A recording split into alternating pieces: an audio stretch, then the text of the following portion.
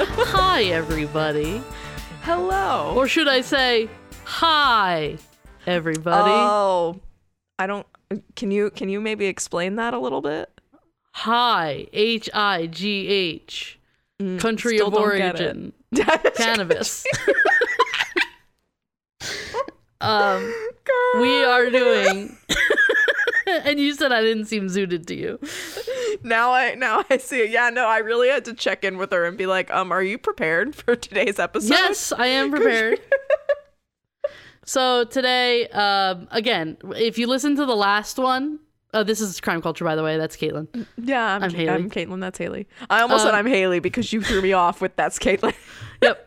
The last time we did one of these was at the beginning of Spooktober this year. We talked about the movie Fall, which is kind of like a B movie, like thriller-y time. Jerry Seinfeld's in this? What? Oh, B movie, yeah. You like jazz. You like jazz, Evan? This is a horror movie. This is going to be a straight-up horror movie. Some people have been afraid to see it. That's me. I'm somebody. I saw it the first time I saw it sober, and this last time for this episode I watched it high. I will preface this, I had to watch it in 2 chunks because the first time I fell asleep, not due to the movie. The movie is fantastic. I was very just sleepy. That's fair. Yeah. She was eepy. It was eepy. And it's not that spooky in the beginning, so that's where I fell asleep. But yeah. So, we are talking about the movie Barbarian. It is from 2022. Release date September 9th, 2022 by 20th Century Studios. It has a 93% on Rotten Tomatoes, a 71% audience score, an 83% Google score, and a 7 out of 10 on IMDb. Pretty good. Yeah, it is very For highly a horror rated. movie? That's excellent. Yeah. It was rated like one of the best of like 2022. Oh shit. It was like a bunch of like horror YouTubers. It was like their #1 movie of the year. Oh shit. Yeah. That's great. It is rated R for language, disturbing material, nudity, some strong violence, and gore. And yes, it has all of those things. Okay, well, I mean, that's good that they weren't rated unfairly. Yeah. It is an hour and 42 minutes long. The budget was between $4 and $4.5 million, and at the box office, it made $40.8 million. That's honestly, a good return. That's very impressive. That's a good return, and like we love a low budget. Yeah. And it is directed by Zach Kreger. Who is Zach Kreger? He's a comedian, and he was in The Whitest Kids You Know. Oh! This is his directorial debut. Well, shit. Yeah. Good for him.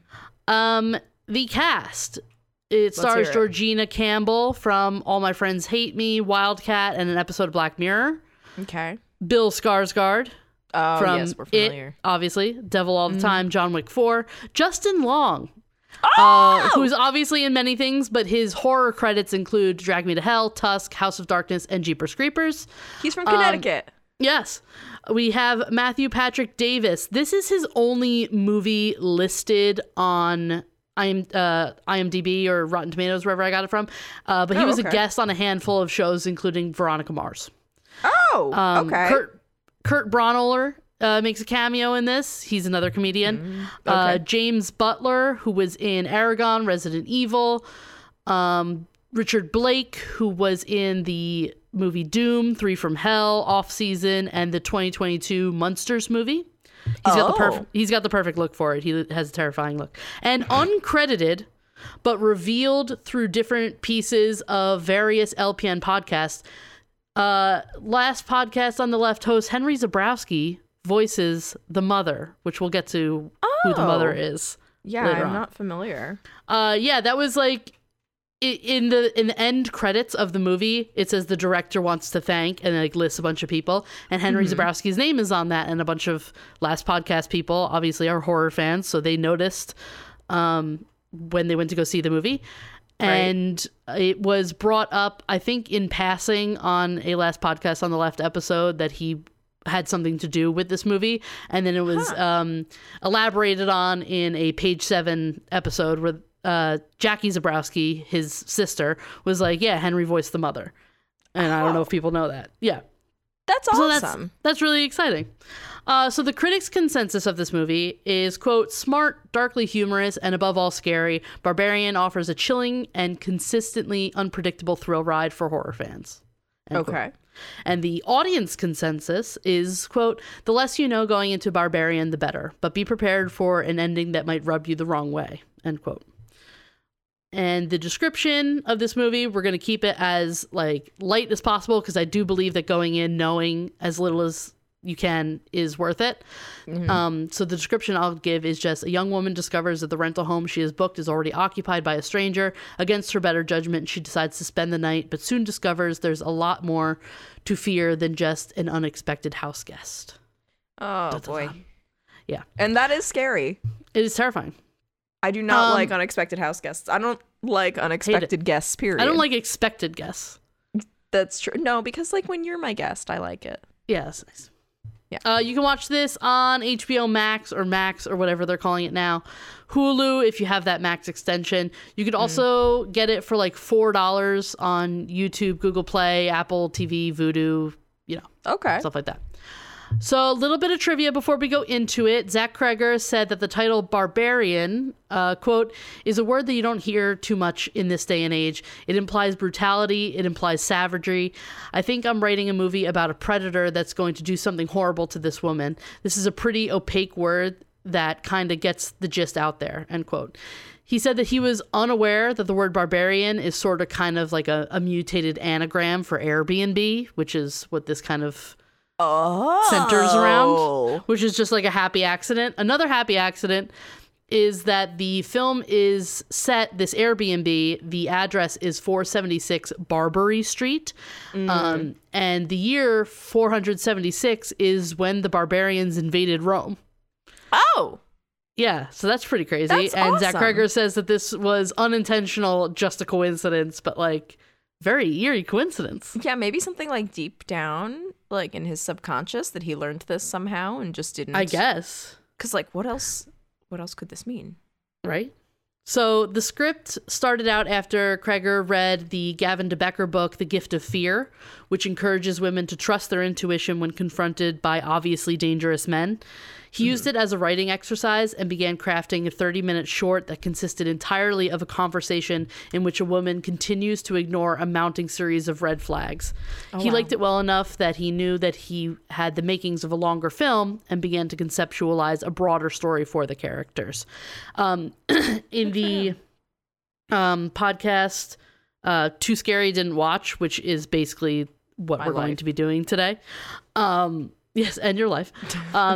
They did this. They covered this movie, and they actually had Zach Kreger on at the end to do an interview, and he talked a little bit more about how he came up with the idea and the early workings of the script. So I highly encourage you, after you listen to this, to go and listen to their episode. It is really, really good. And I'm also going to plug an episode of another podcast called Script Apart, I think it was called, where they go over the very first draft of a famous script and then talk to the creator, the writers of that script, and talk about all the different things that changed along the way.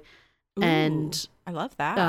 Yeah, it's called Script Apart, and they talked to Zach Kreger about this movie, which was really, really good. And one final podcast episode, How I Know Zach Kreger, is a very early episode of Pete Holmes' podcast, You Made It Weird. Obviously, Zach Kreger is a comedian first, so he was on Pete Holmes' podcast, and it's a very good interview. So I highly encourage people to listen to those three episodes. Pete Holmes. I love him. I do. I really like him. He's really good. Yeah.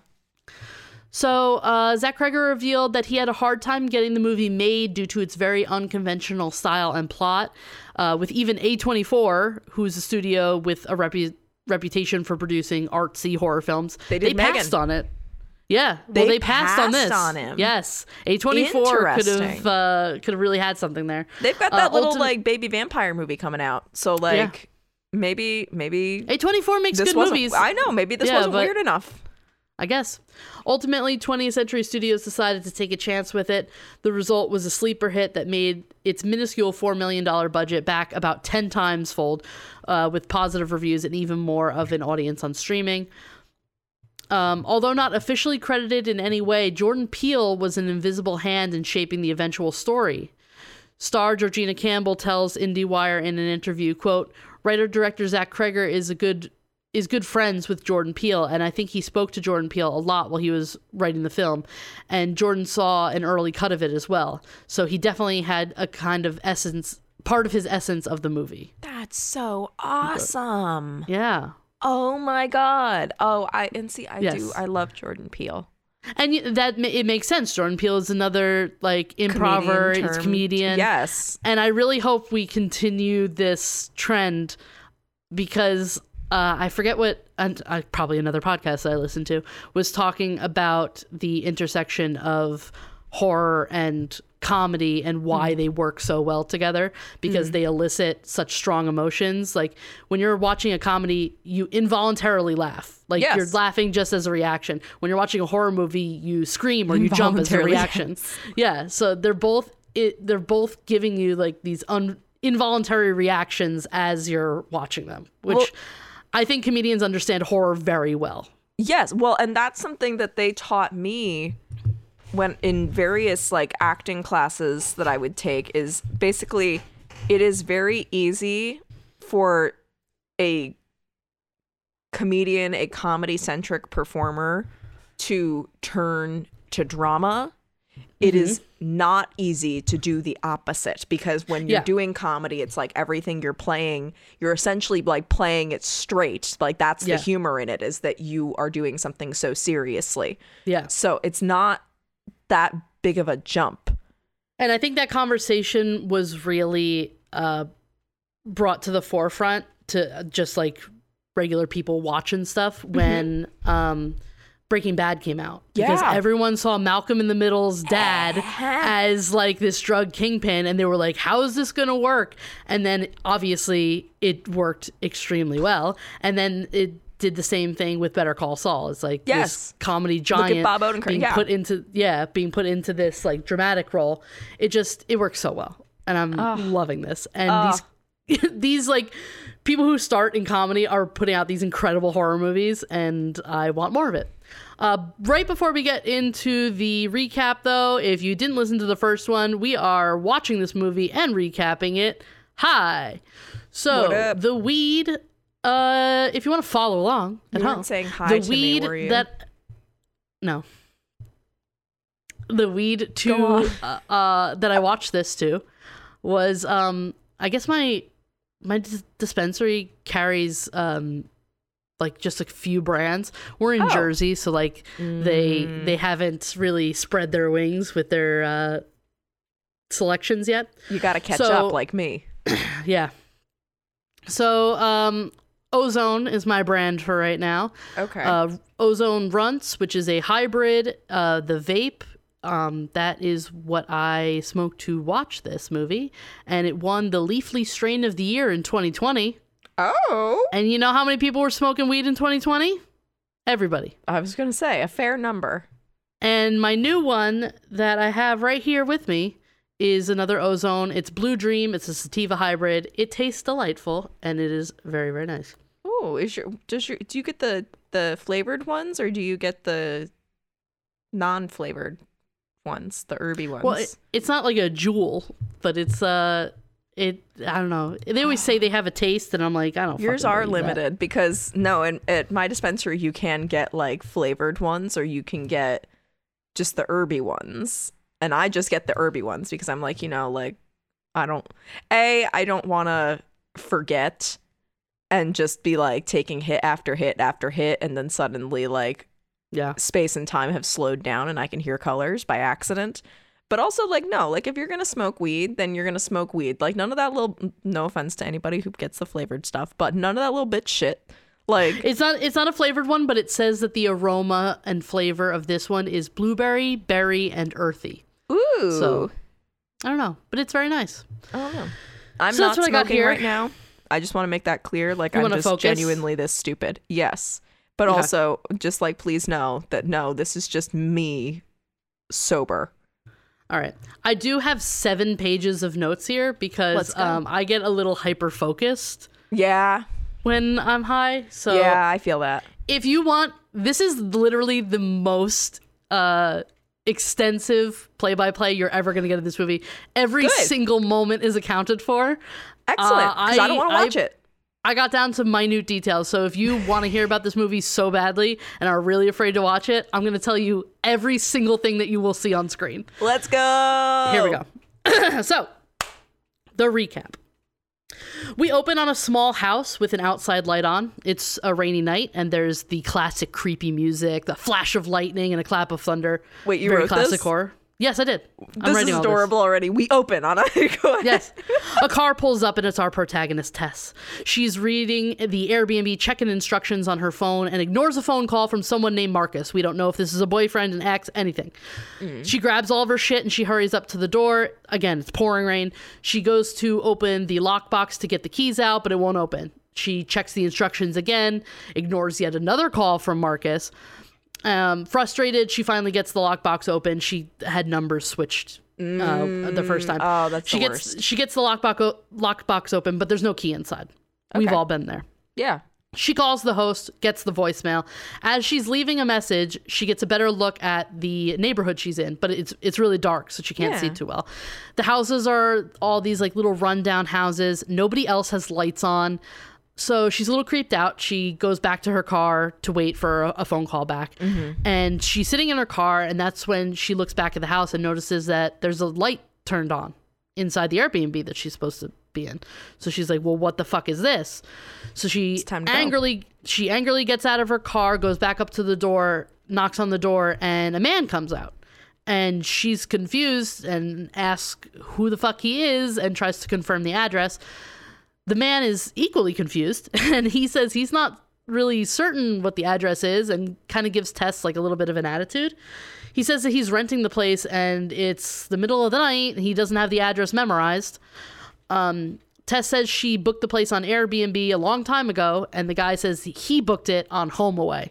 So it's the classic double book situation. Hate when that happens. I hate that. So after a little back and forth and with nowhere to go, the man invites Tess inside to sort things out. He's like, come on in, like, let's call these idiots who double booked us and see what they're willing to do. So she enters, and as the camera pans inside with her, we fade to black, creepy music plays, boom, movie title, Barbarian. Which, I gotta get this out now. Did you ever watch Dave the Barbarian when you were a kid? Because that's all I think of. I think I just aged out of it when it came on, but I did remember seeing it. Okay, because that's all I want you to know. Every time you say it, that's all I can think of. It's just you Barbarian. It won't come up a lot. It really doesn't have too much to do with exactly what happens in the movie. I like it. Fine by me. Yeah, I think it makes enough sense. Okay. For the movie, but it's not a running theme. So I trust you. Now we're inside the house. Tess looks around, and it's decorated like the most generic Airbnb you've ever been in. Like everything is like flipper style. Everything was on sale at Home Goods. Yeah. We're living, we're laughing, we're loving. Yes. Tess asks where the bathroom is, but before she goes, she asks the man to show her his email confirmation. Very smart. Confirmed that he also had an email. Well, I mean, I don't think it's very smart to go inside the place anyway, but to ask for confirmation, yes. To ask for confirmation. So the guy's like, he's vaguely annoyed that she's suspicious, but obviously she's going to be suspicious. He goes to get his phone. Once they confirm that they have been double booked, Tess concedes and says that she's going to go find a new place to stay. Yeah. The man is concerned for her, saying that the neighborhood doesn't look great and that she shouldn't just be by herself in her car driving around late at night in the rain. She's safer by herself in her car with a lock.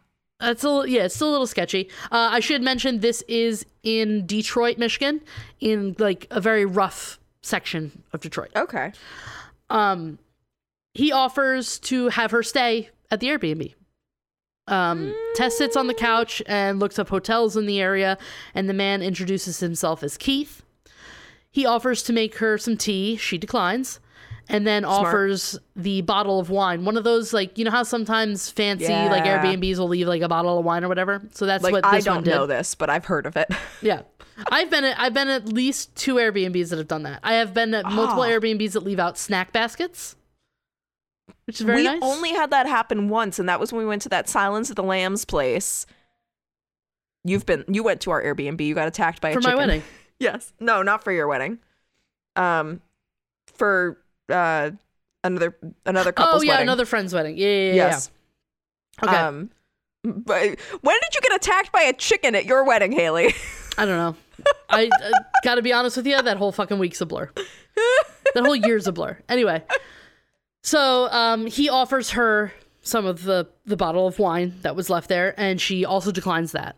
As she's calling a local hotel to ask about vacancy, Keith announces that he's making tea for himself, and he's just gonna make Tess a cup too. He's already gonna make it for himself, so he's gonna make her some tea. That's fine. She's not gonna drink it, Keith. Back the fuck up. Yeah, who plays who here? Can you also tell me when this happens? Oh, yeah. Sorry. Georgina Campbell is Tess. She's our protagonist. Bill Skarsgård is Keith. Okay. Yeah, I knew it was that shifty motherfucker. All right. So Justin Long would never do me like this. Pennywise from It is offering her tea. Yeah, he's putting the tea bag in and he's going, "You'll float too, bitches." Like, absolutely not. I don't trust him. Taking a hit for that. Trust him.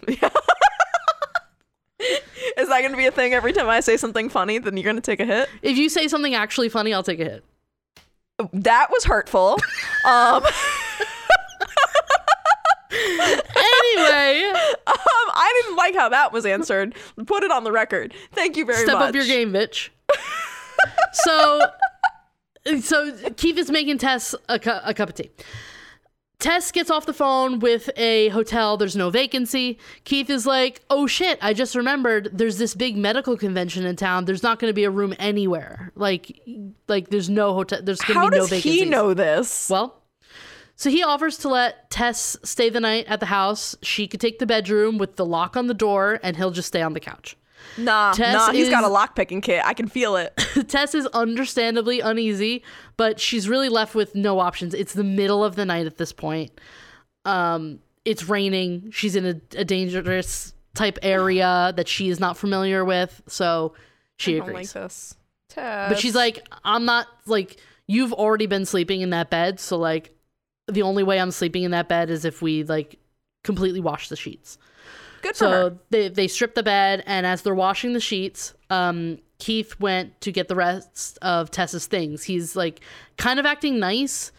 She offers to take the couch at first, but he's like, he won't have it. And then getting her stuff, because he was like, "Well, I have a raincoat and you don't, so like I'm gonna go and grab your stuff from the car." And then he offers to take her stuff to the bedroom. But it's all like with this kind of creepy undercurrent. We're concerned about this arrangement.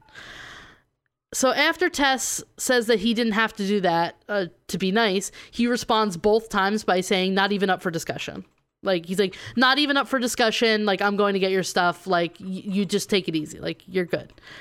Yeah. And then she's like, "Well, I'll take the couch. Like, I intruded on you." And he's like, "Not up for discussion. Like, I was raised better than this. Like, you get the bedroom." You were raised better than to cut off a woman and tell her not up for discussion? So Tess locks herself in the bedroom and notices that Keith left his wallet in there. Hell yeah! She immediately opens it, checks his ID. He was not lying about his name. Everything is correct. And then takes a picture of his license. Hell yeah. Tess then goes to the bathroom to brush her teeth and wash her face. A little bit of trivia here. Director Zach Kreger originally had in the script that she went to go take a shower, but then changed it to quote unquote wash up after multiple women in his life said a woman in that position would not take a shower. It's true. Yeah. So she washes her face and like brushes her teeth and like stuff like that, but she does not undress and go in the shower. No.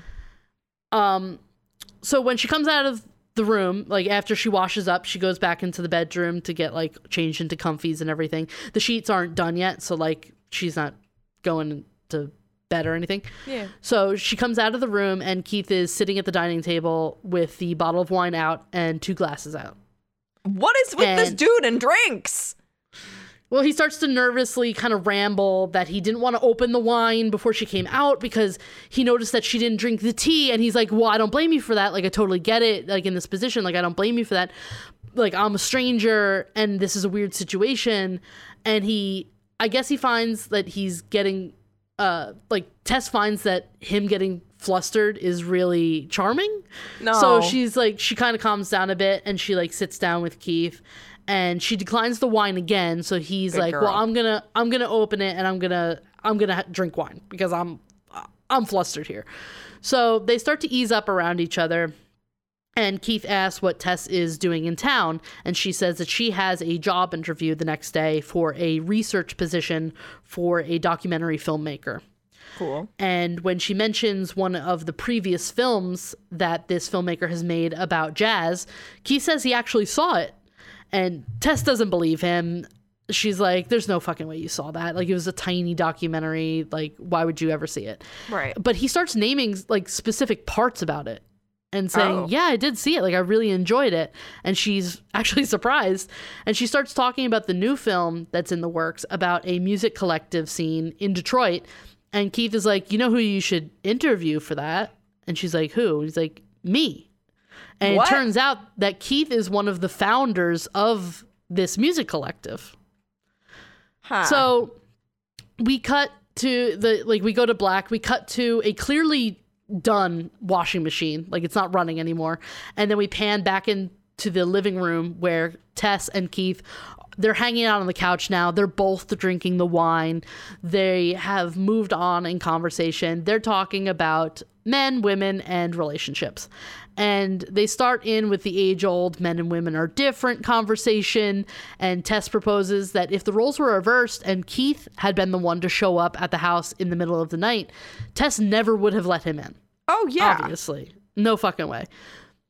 And they talk about that, kind of going back and forth. And Keith gives her kind of like a little pep talk on her relationship situation. I guess they had started talking about, she was talking about this Marcus guy that she ignored 2 phone calls from.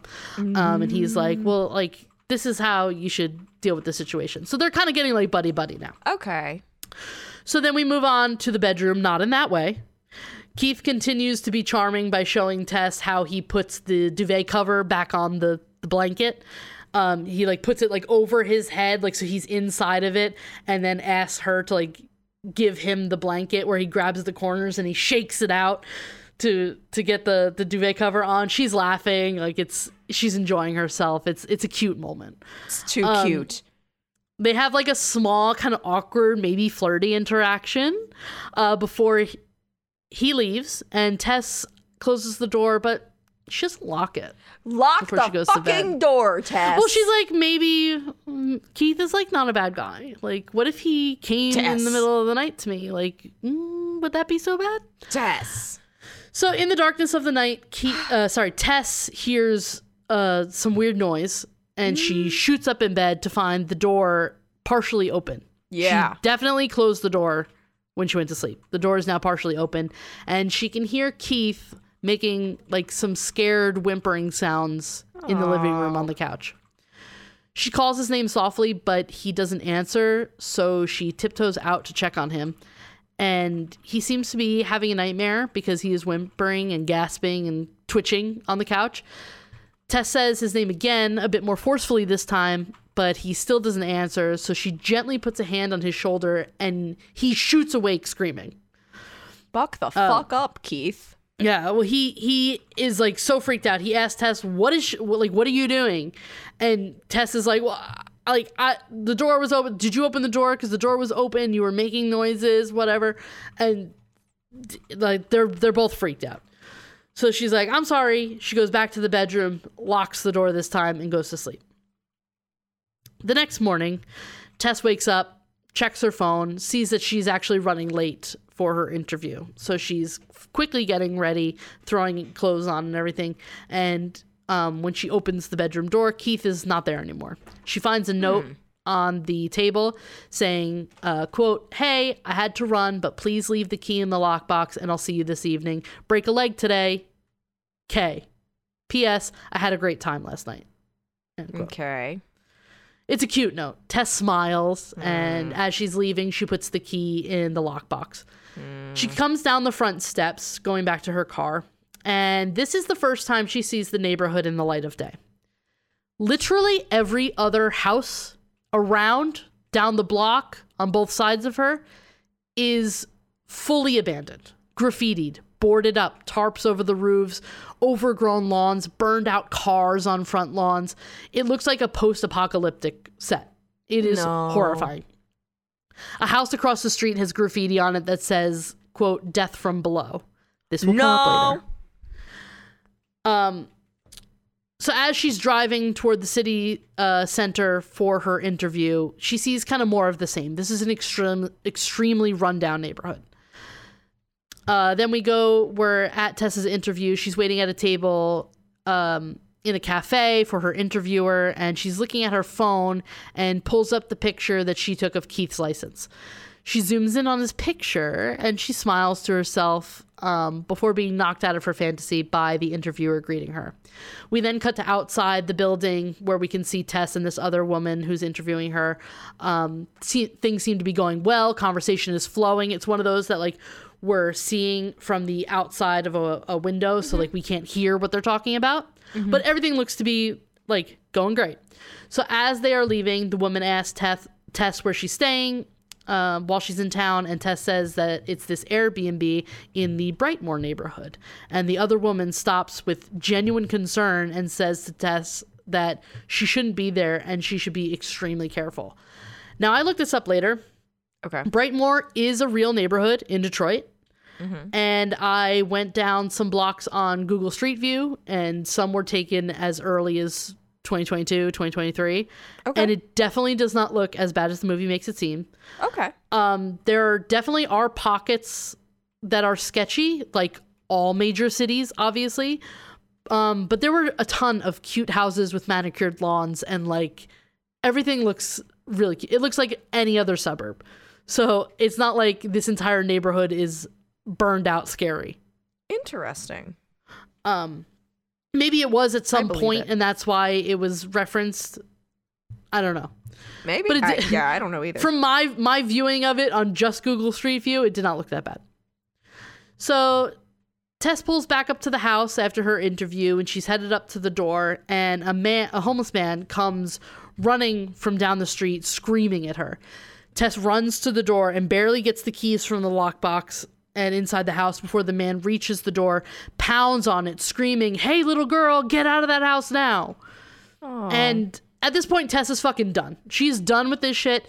She rushes to put everything back in her bag, and she calls the police. The dispatcher says that there are no available units at this time, is very dismissive of her. What the fuck? Because she's looking out the window, and she's like, well, a man ran up, and he was, like, screaming at me, and the dispatcher's like, well, is he still there? And she's like, no, I don't see him. And she's like, ma'am, we don't have any available units. Like, no one's coming. So... What the fuck? Yeah. So the man has gone. Tess is kind of like calming down a little bit more. She goes to pee and sees that there's no toilet paper. So she's like, oh, fuck. So she checks. What? This guy's been there for how long and there's no toilet paper? I don't know. So she goes to check under the sink, in a bunch of cabinets and closets. There isn't any. So she sees a door to the basement, and she opens it and peeks down to see that there's a whole package of toilet paper sitting on top of the one of the boilers or machines down there. So she runs down the steps to go grab one, and as she's coming back up, the basement door closes and she's locked in. It's an auto lock door, which doesn't make sense for a basement door, but whatever. No. So she quickly realizes that she left her phone on the table upstairs. No, Tess. And yes, and in her hurry to get inside the house before, she didn't put the keys back inside the lockbox, so she has the keys with her. So that means Keith can't get back in. So she is locked in. She looks for something to prop her up because there is like one of those like small basement windows that you're like legally required to have. Right. So she wants to see like how she can like prop herself up so that she can see Keith when he comes, like when he walks by the house. Right. Assuming she's he looking comes in that direction. Yeah. Well, it's right underneath like where the front door is. So it's right by right underneath by the, like where the front steps are. So she's looking around all these different shelving units in the basement for something to like stand on. And she sees there's this rope coming out of the wall. and she pulls on it, and it just like, it's one of those, it's like it keeps coming and coming and coming. And as she's pulling on it, it opens this hidden door to a secret passageway. And she is standing on the threshold. The camera zooms in. The creepy music is swelling, and she just says, "Nope." Yeah. Like correct. any sane person would. And some time passes. She's sitting on the stairs, clearly waiting for Keith to get back. And she just looks at the open secret door. No. So she's going to be down there for a while. She's getting curious. So she finds a floor-length mirror that's also in the basement, and she uses it to reflect the basement light down into the passageway to Very see clever. like where it is or like how it ends or what else is in there. And she can like kind of see like it goes down for a little while, but she finds something to prop the mirror up so that it's constantly like throwing light into this passageway. And she walks down the hallway. There's another door about like 100 feet inside. She opens it and flicks the light on. Inside is what I can only describe as the bathroom from Saw. Terrifying. Oh, great. Yeah. There is a video camera on a tripod that is pointed at a very stained twin bed with no sheets on it. On the floor is a dirty spackle bucket. And she peeks around the corner, and there's a bloody handprint on the wall. Okay, time to go. Tess quickly backs out of the room, and when she gets back into the basement, she hears Keith knocking on the door up above her. So she's able to call to him from that little window and pass him the key through the basement window, and he is able to get inside. He gets her out of the basement. Okay. She's freaking out, absolutely like inconsolable, freaking out, telling him about this secret room. He's trying to calm her down, and he's gonna do the eye thing, isn't he? Wait, the eye thing? Yeah, the Pennywise eye thing where the eye goes. Oh no! So he's trying to calm her down. And he's like, I can't even imagine what you're talking about. Like, what are you saying? He's like, I gotta see it. Like, no, you don't. Like, he's like, I'm sorry for not like taking this as seriously, but I didn't see what you saw. So, oh my God, I don't get what's so terrifying. Oh my God. He says he's going to check it out. He doesn't believe her. And she, in the most logical part of the entire movie, I don't think she's one of those characters that like does the stupidest thing every single time. But this is by far the most logical part of the movie. She's like, I'm packing my shit and I'm leaving. Like, go down there and see what you want to see, but I'm fucking out of here. Bye, I'm bitch. not. Get out.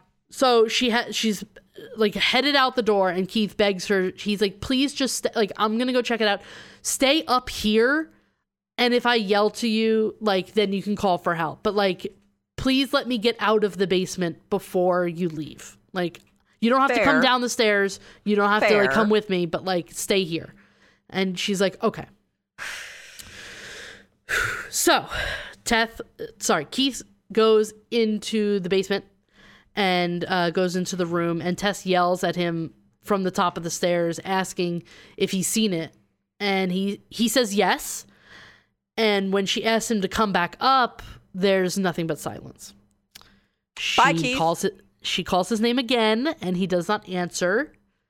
And that's when Tess starts walking down the steps. But the basement door is starting to close, so she rushes back up to catch it and catches it before it closes. And she finds a dining room chair to bring over to prop the basement door fully open so it can't accidentally shut. Nuh-uh. And that's when she goes all the way down the stairs looking for Keith. Does she have her phone? Yes, she has her phone now. She's using that for flashlight. That is important to say. Thank you for that. Oh, you're welcome. So she is walking down the dark passageway to the room, and she's calling softly for Keith. She gets to the room. She doesn't see him and cautiously looks under the bed. And the way that this is shot is perfect because we start with like her hand on the bed and we're panning kind of right behind her head so she would see what's under the bed before we do, which I think is really smart because usually they have the camera go first and then the character kind of meets you. But I don't think I'm But she looks under the bed. She looks under the bed. There's nothing there. Okay. You smirked at me when I said that, so I was assuming the worst. She comes out of the room and she's looking down the passageway and she's like, what the fuck? Like, there's nowhere else to fucking go. Yeah. But she walks a little bit farther down and she sees there's yet another doorway. What the fuck? It leads to a whole other basement. And so this is one of those basements that's like, it's literally like hand dug out of the rock of like whatever it's below the foundation of the house. It is like so sub basement. It literally looks like a mine tunnel. No. You know how they have like the wooden props to, like, I do. Keep I it, don't like, want upright? this. Yeah. That's what it looks like. It is horrifying. And there's steps down to it. So it's not like it's another hallway. There's steps down to this thing. Keith's gone forever, Tess. You might as well go. You can't see it to the bottom. So, hold on, I lost my page. That's okay. I'm losing my mind. So this time it leads to an even narrower hallway, straight down steps into full darkness, seemingly built out of the foundation walls itself. She nervously yells for Keith. She hears something and cautiously makes her way down with only her phone light. At this point in the sound, there's a bunch of just like atmospheric kind of noises, and the no music, very prominently the sound of like a heartbeat that makes the scene like really terrifying. It sounds slightly irregular too, like it's very like kind of trippy. So at the bottom of the steps, she sees this metal gate and pushes it aside. Walking down the hall, she can hear screaming from far away. And she comes around a corner and sees like a kind of like not a separate room, but kind of like a cutout of a room with two extremely large empty dog cages. What? Like human-sized dog cages. No, I don't think they have newfies in there. With metal bowls in them. They don't have newfies in there. She screams for Keith again and continues down the hall. And this is probably the scariest jump scare of the entire movie. Out of the darkness, Keith hurries up to Tess on his hands and knees. On his hands and knees? Yes. Having somebody crawling on their hands and knees out of the darkness is literally my worst fear. Not. If I had a child that ever did that, I swear to God, I would kick them down the hall. I can't.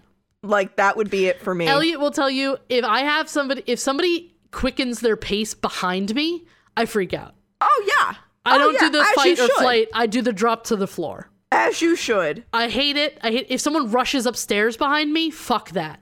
Every day, fuck that. No. And they deserve whatever is coming to them. Did you just say I will horse kick you? I will horse kick you down the stairs. Fuck you. I will. Don't even play. Don't even pretend it as a joke. I will. Like, I never would. No, but I just the image of you horse kicking anybody is just amazing, and it's what I need right now. Yeah. So fuck that, Keith. In the creepiest way possible, Keith, you deserved this. And he's begging her to keep quiet. She's freaking out, saying, like, we got to get out of here. We got to get out of here. Keith is begging her to shut up, whispering, there's someone else down here. There's someone else down here. No, I hate that. She tries to lead him out the way she came, like back up the steps, through the hallway, into the basement, whatever.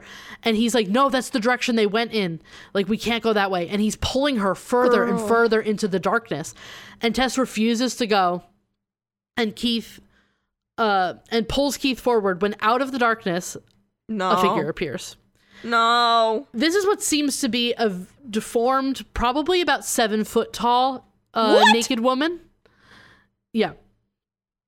Keith, this woman pulls Keith away from Tess, repeatedly bashes his head into the wall over and over again, pulverizing it to a pulp. Literally, you see it. You see it. Shit. Oh, you fuck. hate to Oh, see fuck. it. Oh, shit. Oh, shit. Oh, fuck. The creature then throws him to the ground and screams in Tessa's face, and we hard cut to black. And it's at this point that we learn Keith was actually a good guy. Fuck. Yeah. You know, it's his own fault for looking like that. He wasn't trying to be the creep. There's a different creep in this movie. It's that fucking thing. Oh, God. Hold on. Gotta take a sip of my water and another hit. Here we go. Because we're into part 2 of this movie. Oh, it's in parts. It's not. Oh. But this is like if you walked in at this point, you'd think you were seeing a different movie. So the next scene begins. This is the moment where I think I would be seeing a different movie, not all of that. I don't like. Okay, go ahead. The next scene begins on what, like I put in my notes, what seems to be a different movie. AJ, played by Justin Long, is driving down the Pacific Coast Highway in a red convertible, singing to a song on the radio. He gets a call from what I guess is his manager and is put on a group call with his whole team. He's an actor of some sort. The character, not Justin Long. I know Justin Long is an actor.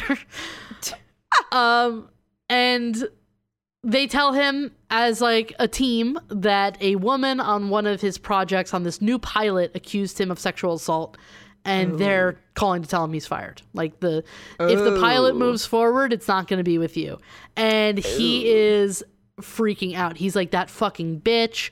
Like, what did she even say? And the one woman on the call, which I guess is like his manager or something, and AJ is like, that bitch say I raped her? And the woman's like, yes, she said you raped her.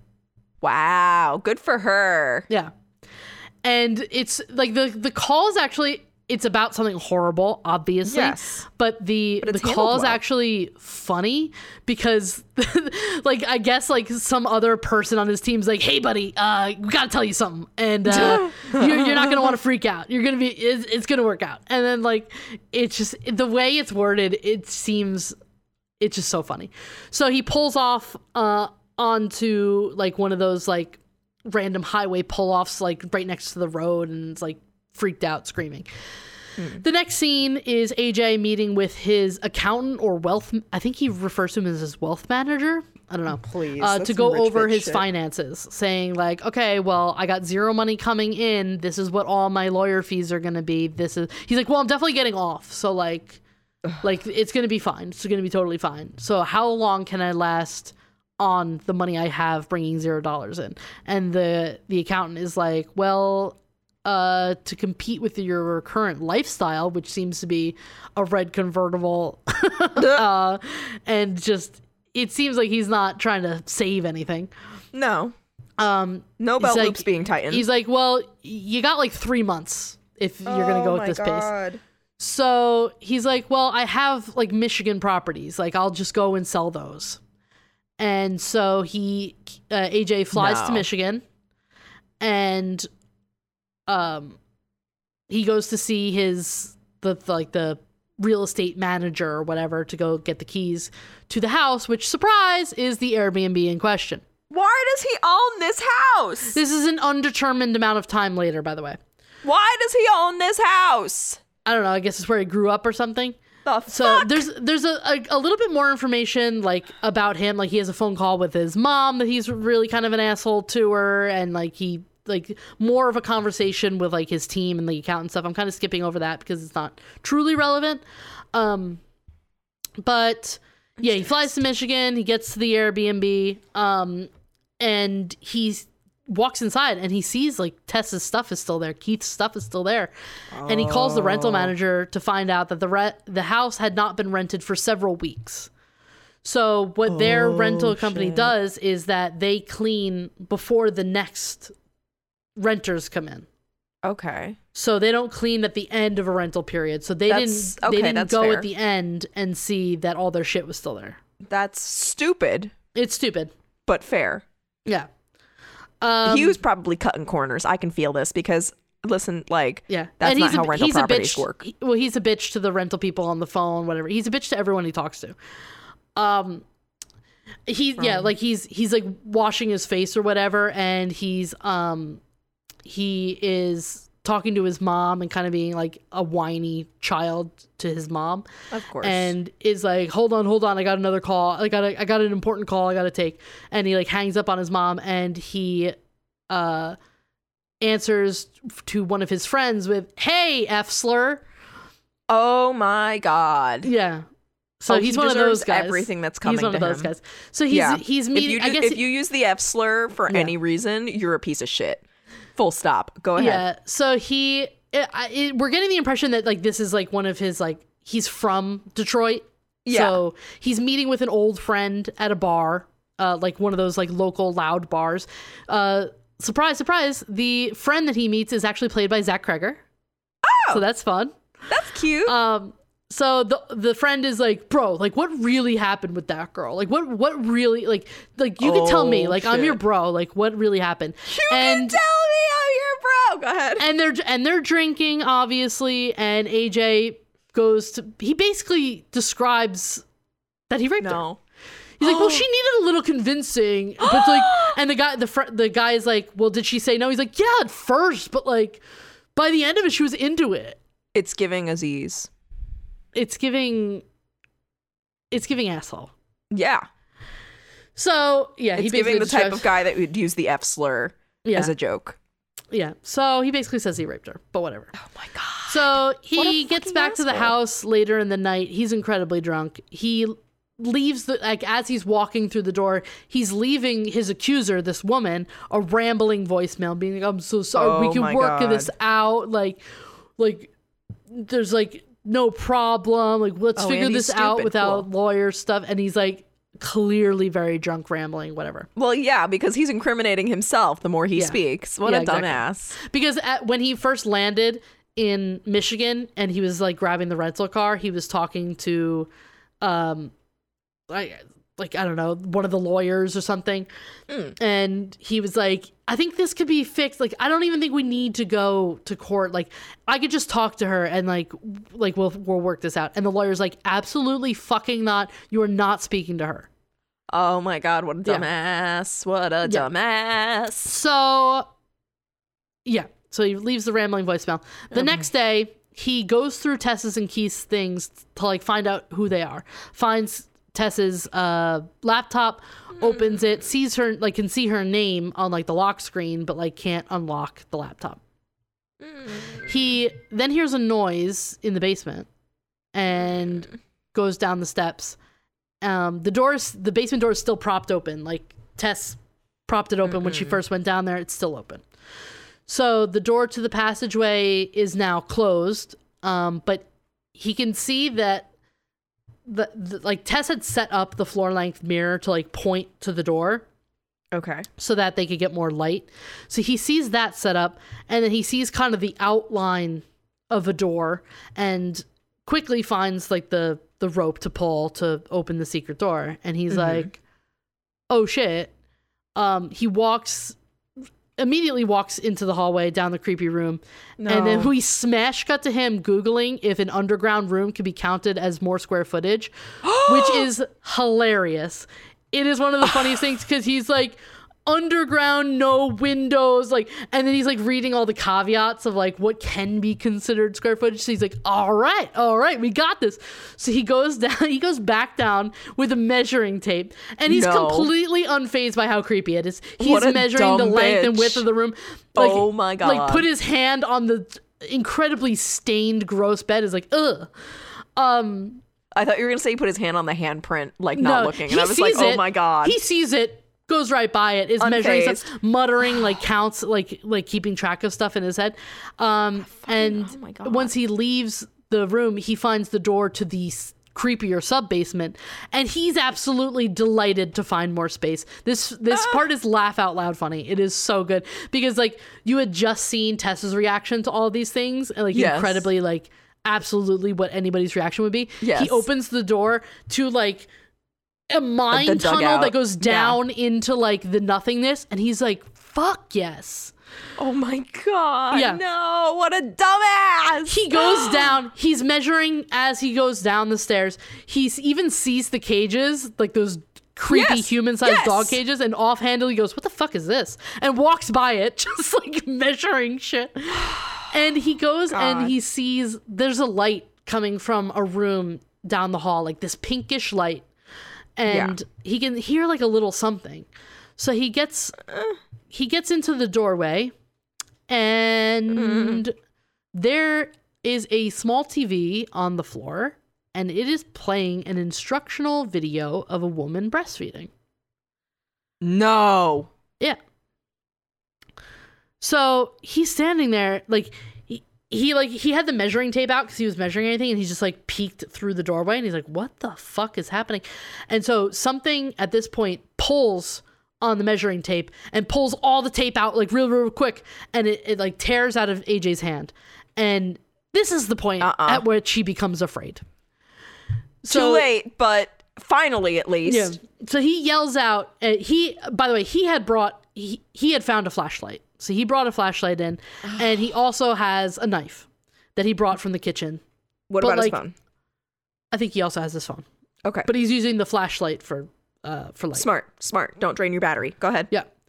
So he pulls out the knife that he had brought from the kitchen and runs down the hall in the opposite direction of the sound that he had heard. Also, I will say at this point, these hallway tunnels are never ending. They literally, I hate that. They must crisscross across town with how much tunnels these are. It is horrifying. Hate that. So he gets to a junction and drops the flashlight. So now it only works in like short bursts. So he has to like smack it and like the light flashes. So we then see the deformed woman coming closer in short flashes. Like one of those things that like every time the light flashes, he's closer and closer and closer. And so AJ starts running again and he falls into a pit and he cuts himself on the arm with the knife that he had brought in the process. And then the woman gets up close to him and closes a grate above his head so that he is in a pit covered by a cage, essentially. We're all in the pit. Yeah. And surprise, Tess is there. And she throws her hand over his mouth to shut him up. And then we do another crazy smash cut to a completely other different movie. And now we are in an idyllic, borderline cartoonish 1950s neighborhood. Okay. Everything has it looks like it's in a snow globe almost. Okay. It's got these perfect manicured lawns, brightly colored houses. We recognize the house that we're focused on is an early version of the Airbnb house. It's a little yellow house with a little front porch. A man walks out the door and leaves the house and he drives off. And this is kind of shot like we are controlling him in a video game. It's like shot from right above his head. So we follow him driving and then going to the grocery store and then pushing a cart around.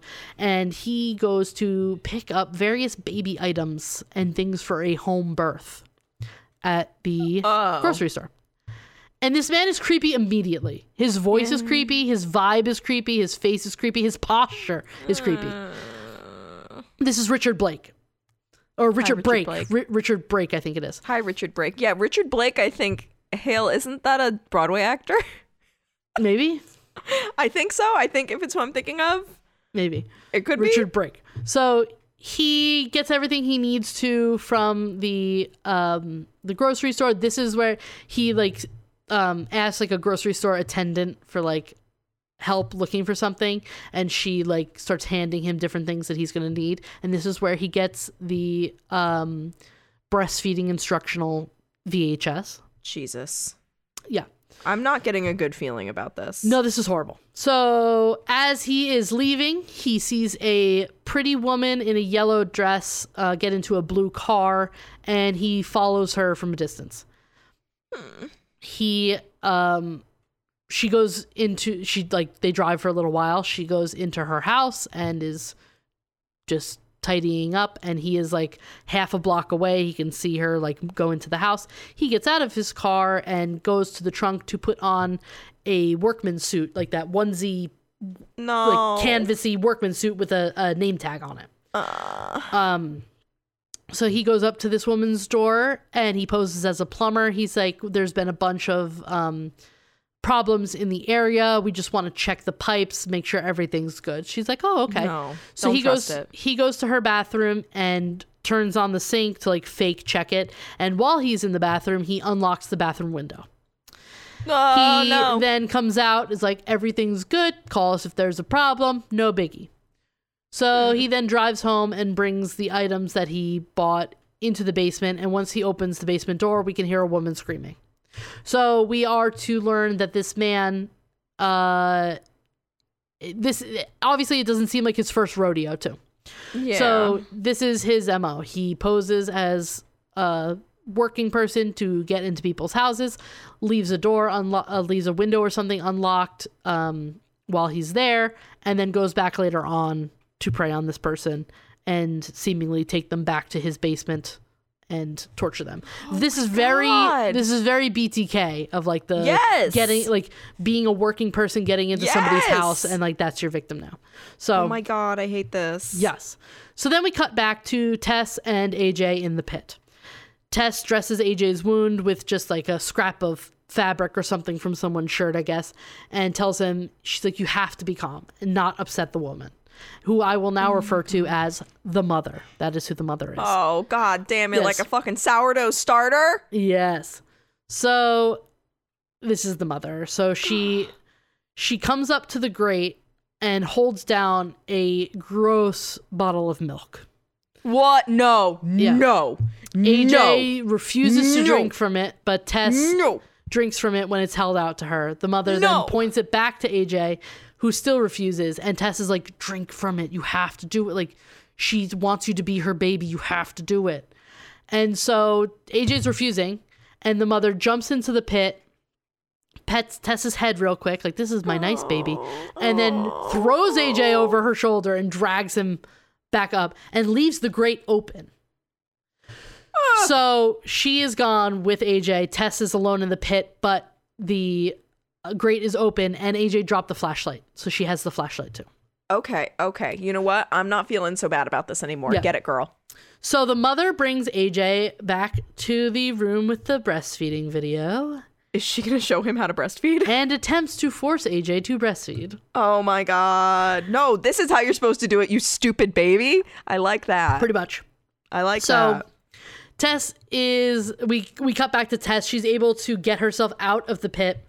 But as Wait, she's can I say walking, one yes, quick thing. It's not that he doesn't want to breastfeed. He just needs some convincing. he just needs convincing. You gotta like Yeah. rub his lips all over it and You just jam him on there. He doesn't want it right now, but he just doesn't know that he doesn't want it. Yeah, That he wants it. He doesn't know that he wants it. it's Just got to help him. It's a pretty rough scene to watch. Poor Justin Long. Had to be squished up against a fake titty for a while, but I don't know. Maybe that's his thing. He's got a podcast. He'll tell you about it. I was going to say, I've seen Kate Bosworth. I don't think so. Yeah. Anyway, so as Tess is running down the hall, she gets like right past the room and she steps on the fucking measuring tape. And you know how when a measuring tape you step on it or you crinkle it, it does like, so it does that, and the mother hears it and chases after her, leaving AJ now. Oh, she So- was the nice baby. Tess is able to like sprint down the hall. She makes it up the steps. She's past the room with the camera and the bed, through the basement door, but the basement door is unlocked. She rushes down to the window that she had passed the keys through to Keith, and she hoists herself out. Go, and girl. a pair of hands Yeah. drags her away from the window just as the mother is there, like about to pull her back in. So okay. she gets out. She's out. Okay. Somebody helped her out, and the hands Hell yeah. belong to the homeless man who had yelled at was Tess not to go into the house. Yeah. Smart guy. So good guy. he knows about the mother. He knows that she's there and says to Tess that she's not even the worst thing that's down there. What the fuck? Tess begs the man for help to call for help for AJ, but the man refuses and tells Tess that the mother comes out at night and she better not be hanging around there when she does, because bad things will happen. The next two things that I'm going to talk about happen simultaneously, but I grouped them together so that they make more sense. We'll get to it in a second. So we then come back into the basement. AJ is walking, like he got away from the mother. He's walking into the bowels of this abyss. So the mother was distracted. He goes down and sees a junction at one of the tunnels and sees a bell attached to a string. Very weird. No. So he follows the string down different hallways, and then they finally lead into a room, and he hears the mother coming for him. So he's running down this hall following the string. The mother comes out of the shadows, but once she sees where AJ is, right in front of this door where the string goes into, the mother just backs away into the darkness. She's not even going near there. Oh shit, that's when you know it's bad.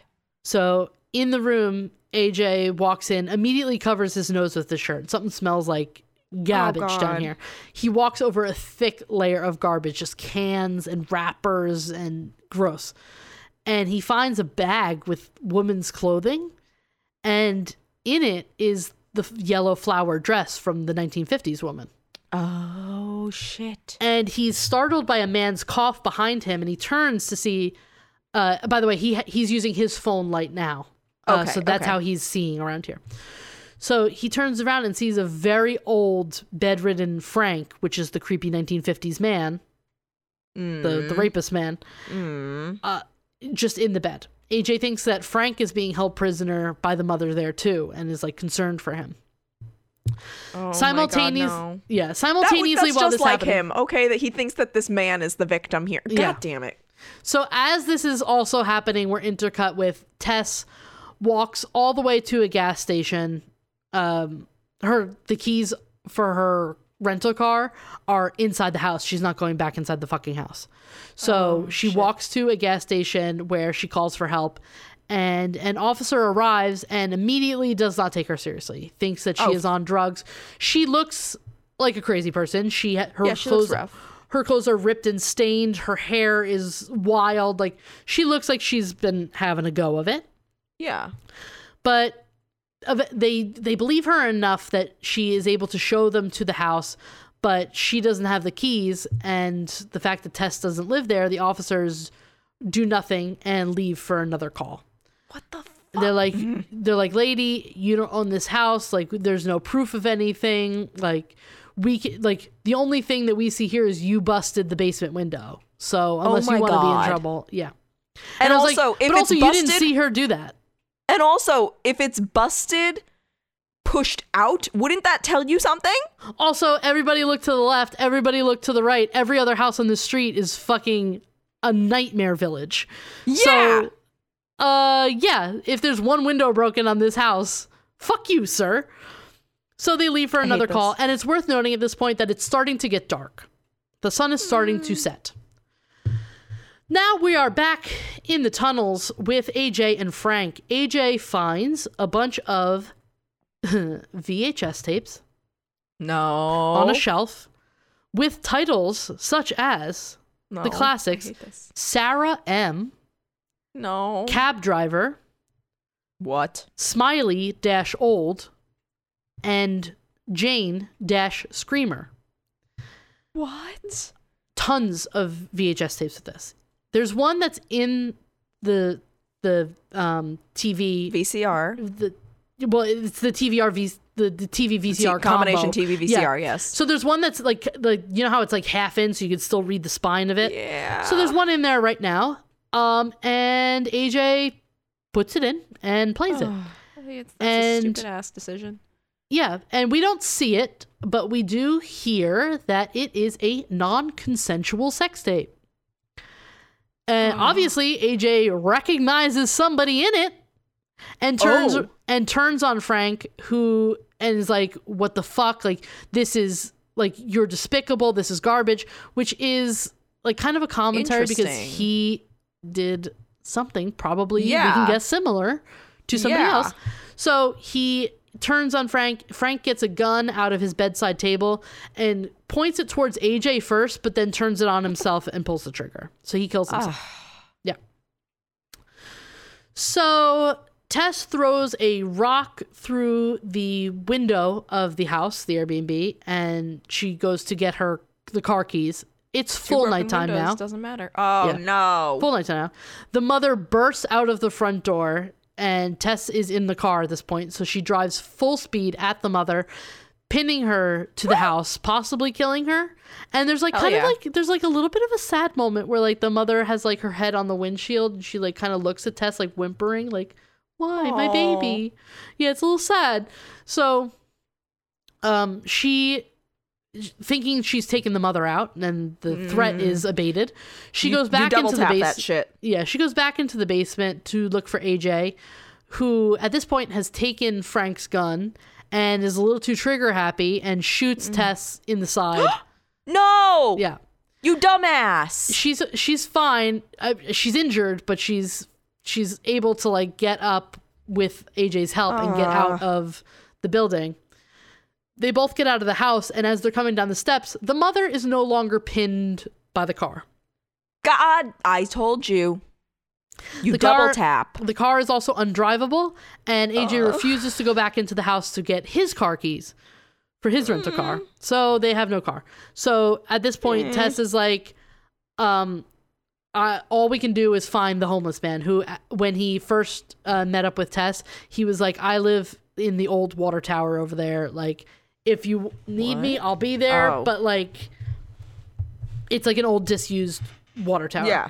So he's like, I got confused for a second, and then we're back. Yeah. So he's like, if you need me, that's where I'll be. But I'm not going in that house or whatever.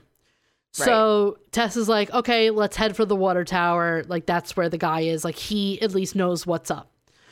So they walk down there. They find the homeless man, and he sees them and takes them into the water tower to dress Tessa's wound.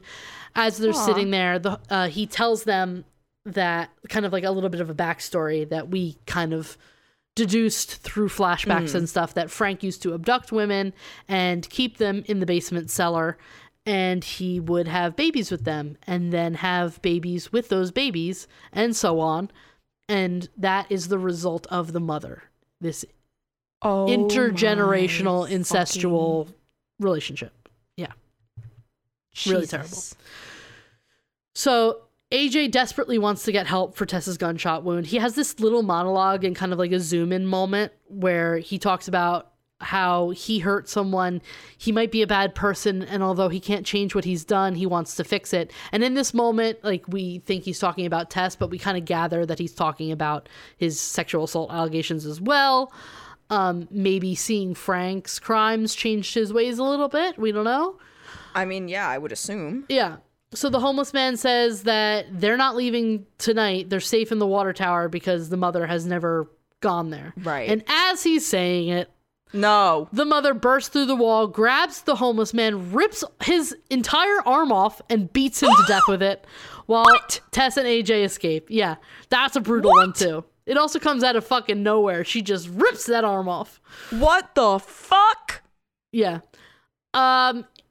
So Tess and AJ escape. AJ quickly climbs the water tower to the top, not waiting for Tess, who's injured, behind him. Like, she's like, ow, like, help, like, I can't do it. And he's just like, come on. So God damn he's it, still he hasn't kind of a learned little selfish. They get to the top of the water tower, and Tess is like, the gun. He's like, oh yeah. And he fumbles it and drops it. What up? Oh as the mother is like running up the steps of the water tower. God so she's up there. He's like, I can get away, but like, Tess, you're gonna need to slow her down. And he basically throws Tess off the water tower. And says to the mother, come get your baby. What the fuck? And the mother jumps to save Tess, like to follow her off the water tower. Oh. It's quiet. AJ makes his way down the steps of the water tower to the bodies of Tess and the mother. The mother landed first, I guess, like cradling Tess. Oh. So he sees that Tess is alive, and as soon as he sees that he's alive, he like runs over to her and is in like full gaslight mode. He's like, I had no other choice. You slipped. Like, it's crazy. There's nothing I could have done. Like it's crazy. What? So he's like, come on, we'll get you help afterwards. Yeah. What? So the mother shoots up, grabs AJ by the neck, lifts him, and squishes her thumbs into his eyes, which bubble goo. I hate that. No, stop and then with the goo. Don't describe this. And then straight up rips his head in half. Like, breaks his head. This. Okay. Hot dog style in half. Why did you have to say hot dog style? That's what it was. That. And you know, it didn't even go like all the way down to the neck. It was just like the top of the cranium. Okay, I get it. I'm taking out my headphones. I was writing notes as that happened, so I did have to rewind and watch it again. And Elliot was sitting at his desk and kind of like looked over at that point and was like, ugh. Oh, I hate that. Yeah. I will say that is probably the most disgusting part of the whole movie, like visually. Yeah, it's not that bad. So if you could watch that part, you could watch the whole movie. It's not that bad. I can't do jump scare. Hayley, I couldn't do you telling it. Yeah. So the mother then, obviously AJ is like the most dead he's ever been. She turns to see the injured Tess on the ground, and she tries to comfort her. She like goes up to her, like tries to like pet her head and goes, bah, bah, bah, bah, bah, bah, baby. Yeah. It's kind of sad. Yeah. And she's like trying to pick her up and take her back to the house. Like, I can help you at the house. Yeah. I can help you. Come on, baby, let's go home. But Tess is like, no, I can't go back in there. And she has the gun and she shoots the mother in the head. Oh. Which I don't know if that's the most humane thing, because like she was so abused and like the result of such an incestual like line that like it's kind of sad. Poor mother. Yeah. So with like as soon as like the shot rings out, it's cut to black, director Zach Kreger, and then we're thrown into the credits, and in between like credits coming up, we see Tess limping away as the sun rises. Damn. And that is the end of Barbarian. Jesus Christ. Yeah. That's the end of me, dog. I'm good. It's not that bad. There's like 2 or 3 major jump scares, but they weren't gratuitous. They weren't put in there to be an asshole. That's nice. And they weren't done. My least favorite type of jump scare is like they pull all of the music down, and then as soon as the jump scare comes out, they go like I hate that. Like they were well deserved jump scares. I really like how they did it. The gore was not like anything too extreme. There was the ripping of the arm off and the squishing of the head were like the 2 major ones. They didn't show any like gratuitous sexual assault. It was implied and kind of like on the periphery, but like they didn't need to visually show you it, which was fine.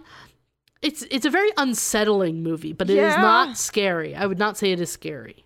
Girl, I'm unsettled just from hearing the synopsis. It would be a really fun group watch if you had like 10, 15 people together. Like that's really it's like really fun. I can see that. Right? That I can actually see. Will I be joining this group watch? No, we've done a group watch right here, right now. Yes. I hope everyone enjoyed it. I hope you felt like you got enough out of it instead of watching it. I got plenty out of it.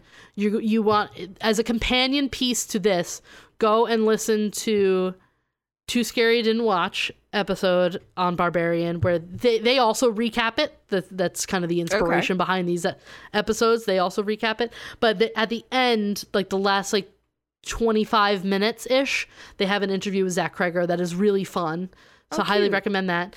Pete Holmes' podcast with Zach Kreger. It's a very early one, before this movie was even written or anything, but it's just like a fun, like, to listen to who Zach Kreger is, like, kind of as a person. Pete Holmes' interviews are always really like intellectual and just like really, he really gets to the core of people. And it's a long interview. It's like it's usually like 2-hour episodes, and then Script Apart did an episode about like the earlier drafts or like the beginning writing of the movie, which I probably could have like pulled out quotes for that and did a ton more trivia, which I was actually tempted to do, but then as I was like writing down notes, I was like, no, I'm just gonna tell people to go listen to the episode. It's just too good. Like I don't want to like hash out all the things that they talked about because it's just too much. It's called Script Apart. It's really good. And I guess you could consider those palate cleansers, but if you want something that's completely outside of this world, I've been getting back into reading a lot more. I read a lot of... I've been also listening to a bunch of audiobooks. I've timed my Spotify credits so that my credits expire like exactly as I finish a book, and then... Very smart. And then like they renew, like I just finished my credits right now and they renew in 2 days. So I can get back into it. But I'm reading on my Kindle and stuff. And an author that I have read a ton by, like when the library, there was a library open across the street from my work. So I would just be able to like go to the library during lunch and get books out and stuff. and they had almost what seems to be every single book by this author. It's not a series, but she just writes a lot of books. Kristen Hanna, who people might recognize as the author of Firefly Lane, which was then turned into a Netflix show. Yes. Please read if you've seen the show, it's good, but please read the books. It made me emotional. Like, it's very much about it's a friendship love story. Yeah. Which isn't really like reading other Kristen Hanna book, but also reading other Kristen Hanna books. She is every one of her stories is like a woman fresh off a divorce, like is going to rediscover herself in a cabin in Maine. Like that is like very much like her vibe. It's always like, okay, what does this divorced woman have to deal with? But another one of my absolute favorites by her is called Winter Garden. It starts as kind of a period piece, which is not the type of book I gravitate towards, but that's another one that by the end of it I was literally crying. Like it took me by such surprise that I really enjoyed it. So Firefly Lane, Winter Garden, I think another one's called Magic Hour, On Mystic Lake. Yeah, I like that. I love a lake. Firefly Lane had a sequel. But I think all of her other books are kind of just like standalone, but they seem like they could all exist in the same type of universe. Okay. Yeah, they're just like discovering yourself, vaguely kind of romantic every once in a while. Like they're just good. I like them. So if you want to get out of like the thriller horror world, Kristen Hanna is today great. I would. And if you like one of her books, I would say give a bunch of other ones a try, because she writes with a very, like, obviously she writes with the same voice in all of her books. So like, if you like one, you're probably going to like the rest of them. I like burned through her whole list of books. So I have they're all added good. her to my list. Yeah. If you haven't read Firefly Lane yet, read that one first, but then make your next book Winter Garden, because I loved it so much. Okay. Yeah. That's that. I've been talking for way too long and my mouth is so dry. I hope everyone didn't hear my slurps through the episode, because I needed to like get water so quickly. I didn't hear your slurps. I can't hear them right now. Good. As she slurps. I do slurp. We have a website, which is crimeculturepodcast.tumblr.com. We also have an email, crimeculturepod@gmail.com. Mm-hmm. We have a Patreon for as little as $1, as much as whatever you want. You can support us. This podcast is free for you to listen to, but not free for us to make. And there's different little rewards at each level. You also don't have to be a Patreon member to join our Discord. You just have to message us on any of our social media. We're on Facebook, Instagram, and Twitter. And no LinkedIn, though. No LinkedIn. And we will give you the link to our Discord server.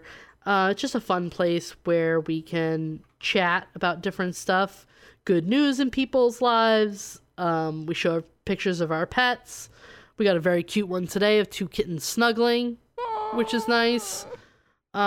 We post arts and crafts, recommendations. I post spoilers on Mondays before episodes come out. So it is a fun place to be. Message us for the link. And I think that's it, right? I think that's everything. Did I miss something? I think so. Be nice. Be nice. If you listen to this entire thing and you're like, yeah, I could probably handle like closing my eyes for 2 gory bits, I would recommend watching this movie. It is fantastic. I want Zach Kreger to get all of the accolades because I want him to make something else.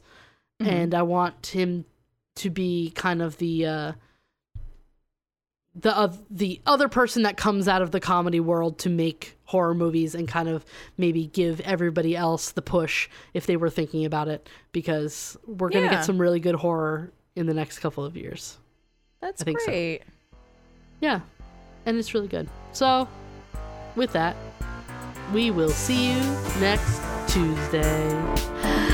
Bye. Bye.